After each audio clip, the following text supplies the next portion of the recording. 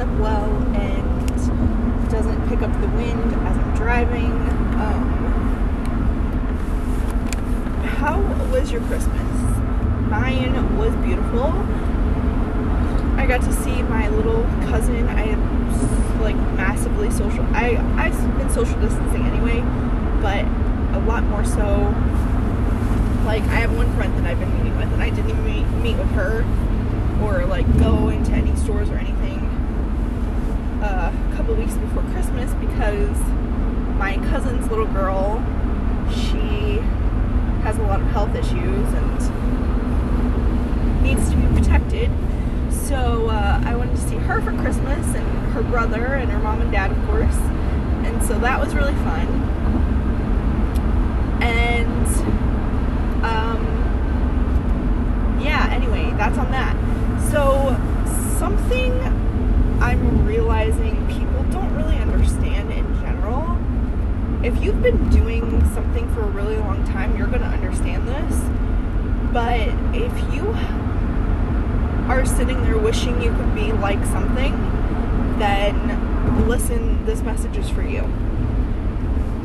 So I put out these songs, a whole new world, a new fantastic point of view, and they sound beautiful, right? So what people don't see though is the thousands and thousands of hours of practice that went into getting good. They don't see all the failures.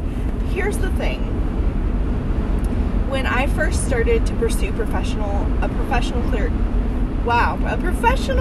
career as a singer, there we go. Words are hard sometimes, guys. So when I started to pursue a professional career as a singer, what happened was I didn't know what to do. So I did the only thing I could think of, and I auditioned for The Voice. Well, I knew I needed some preparation because I didn't have a vocal coach. I knew I needed one, couldn't find one, didn't know what to do. So I was like, okay, well, I'm going to put on a practice performance. I did that. And it was hands down the absolute worst performance of my entire life. It was so embarrassing. And when I tell you it was bad, I mean, I got up there in front of everybody, and not only was my heart racing and I was sweating, my hands were shaking, my voice was shaking. Halfway through the song, I knew how bad it was going that I started just bursting out in tears. I finished the song, but it was bad. And then I immediately moved on. I went and played piano and like hid behind the piano, and I still sang, but I was like, oh, I don't want to do this anymore. It was so difficult. And then they made me do it again because they were like, thankfully they were all like most of them, not all of them. It was a small group of friends, so most of them were understanding, and they had me do it again, and it was just bad. It was all bad. And you know, when something like that happens, people start to lose faith in you, and they're like, oh yeah, she doesn't have a clue what she's doing. She's in over her head. This is never going to work. And not only that, I had been so scared to sing before and around people because I'd been made fun of so many times that people were surprised when I told them I was going to be a singer. They're like, wait, what? Where's that coming from? And I'm like, it's always been there since I can remember.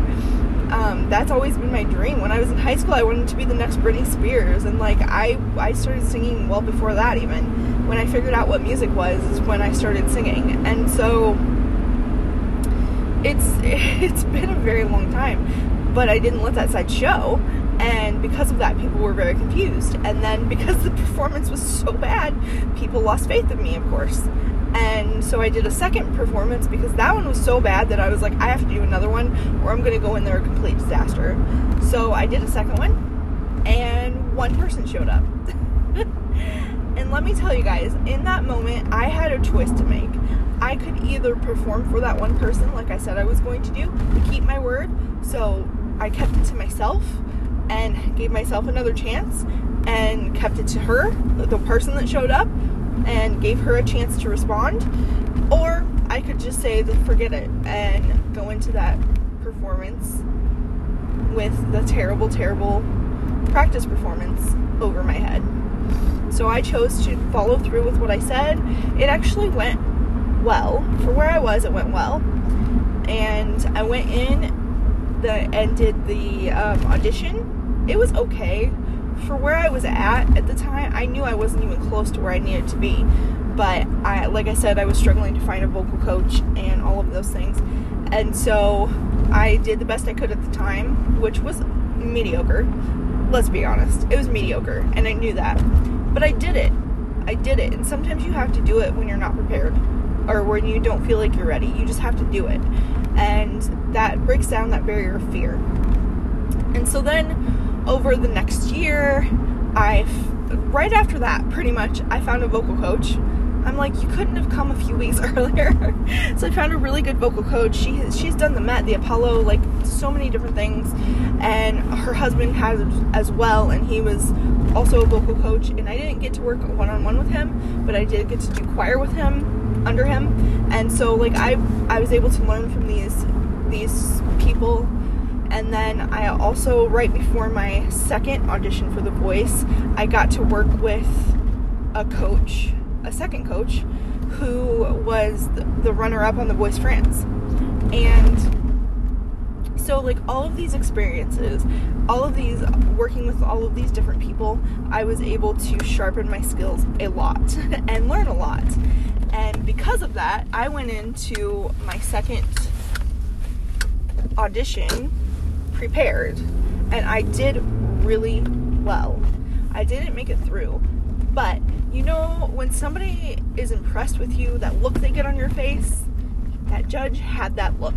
But for whatever reason, I wasn't what he was looking for, and I think I might have been like, it wasn't even off, it just wasn't where I wanted it to be on one of the runs, and so I think that might have hurt me. But the thing is, like, I went in there and I kicked butt that time, and like, it took a lot to get to that point, and it took a lot even before that. There was a period of time where I was doing music 8 to 10 hours a day. I'm talking like a workload, a full-time workload. And if you're gonna function at a high level, you have to be willing to do that. And yes, you're going to have to probably put whatever it is that you're working towards, you're probably going to have to work it in between whatever it is that your main job is, whatever it is that you're doing. And, you know, you hear all these actors and all this stuff, waitressing, and then in between waitressing, they have gigs, or they're acting, or whatever it is. Same thing applies to the singing stuff. Like, at that moment in time, I didn't have a job, and so my full-time job, I made it music. People thought I was absolutely crazy and didn't understand why I couldn't just do music part-time. And it's just a matter of, over the years, whether or not I had a vocal coach, I was doing music, and it was mostly a daily occurrence. And I'm now at a point where with singing, I've got about 10,680 hours, somewhere in that ballpark. That was kind of an estimate of how much I thought I was practicing at what times in life, and how much all that added up to. But there's a thing, I don't remember who stated this rule or where it came from, but there's this thing called the 10,000 hour rule, and people don't really start to notice you until you've hit around 10,000 hours. And now that I've hit around 10,000 hours, people are starting to notice my voice. And the thing is, they didn't see the 10,000 hours before that of all the failures and mess ups and mistakes and bad notes and off pitch and off tempo. And like, I still make mistakes, and I still have a lot of learning to do. But the thing is, it's like, when you've done it for 10,000 hours, that's when you start to get good. That's the beginning of you getting good. And that's the mistake that a lot of people make, is they're afraid to do something because they're afraid to fail at it. And newsflash, whatever you do, you're going to fail, and you're going to fail a lot. If you want to be successful, you're going to fail a lot first before you do it. So you have to be willing to fail. And then the other thing is, like, people don't try things because they're afraid to be bad. Well, newsflash, you're gonna be bad when you start. That's just how it is. It takes 10,000 hours to start to get good. So if you're really passionate about it, put your all into it, do the work, do it every day, because that's where the change is gonna happen. That's where you're gonna get good. And people aren't gonna notice. People get so discouraged too, when they're sitting there and like, oh, I've made 10 videos and nobody paid attention. Well, you didn't do enough. Let me tell you, I'm 5 years into content creation and I feel like I'm just starting to figure it out. And the thing is, like, I've got about 5,000 hours into content creation, so I've got a ways to go before I hit the 10,000 hour mark. But the thing is, I've done well over 2,000 videos, and so I have somewhat of a grasp to be able to actually help people. But the thing is, people want to be good on their first or second video, and it's like, honey, it don't work that way. Your first 100 videos, you're gonna suck, and that's just the way it is. And this applies to pretty much anything you do in life. And there are some people who are naturally talented at things. Like, my voice is something that it's really interesting, because I've gotten hate for it, I've gotten made fun of for it, and that's what stuck for a really long time. But how many times people randomly complimented it without me, like, and these weren't even necessarily performances. It's not, yes, performances too, but like, they were just like singing in church or whatever. Somebody heard me and they're like, wow, you have a good voice.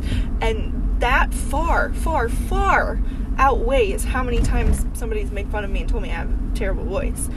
But I lost my point. Anyways, no idea what my point was in that.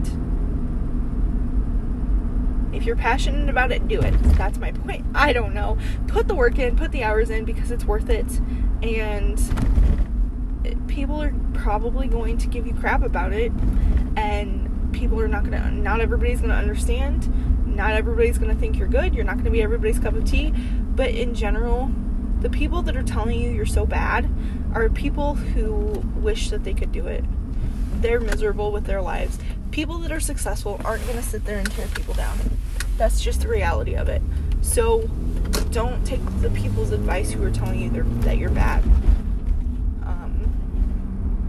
Because even if it's true at the time, if you are physically able to do it, like, you know, obviously there are something like basketball. I will never be a basketball player. I am not tall enough. I am not skilled enough. Like, that's just not going to happen. But I'm 5'5". So, like, there are certain things, but for the most part, if you really want it, you can do it.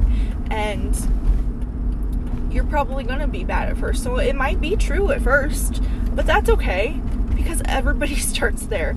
Oh, I remember what my point is. There are some people that have natural talent, and that's only about 10% of what it actually takes to be successful in whatever it is. The other 90% is skill and hard work. So just because somebody is talented at something, you're like, oh my goodness, they're so naturally talented, doesn't mean they're going to make it anywhere if they don't put the hard work in to develop the skills to get to where they want to go. And then and especially with something like singing, there's a lot more than just the singing aspect of it that goes into it. So, just know that I'm trying to park. It takes a lot of time and practice and being bad for a while to get good, and that's okay. It's perfectly normal. You can do it. I believe in you. And as always, dream big and take action.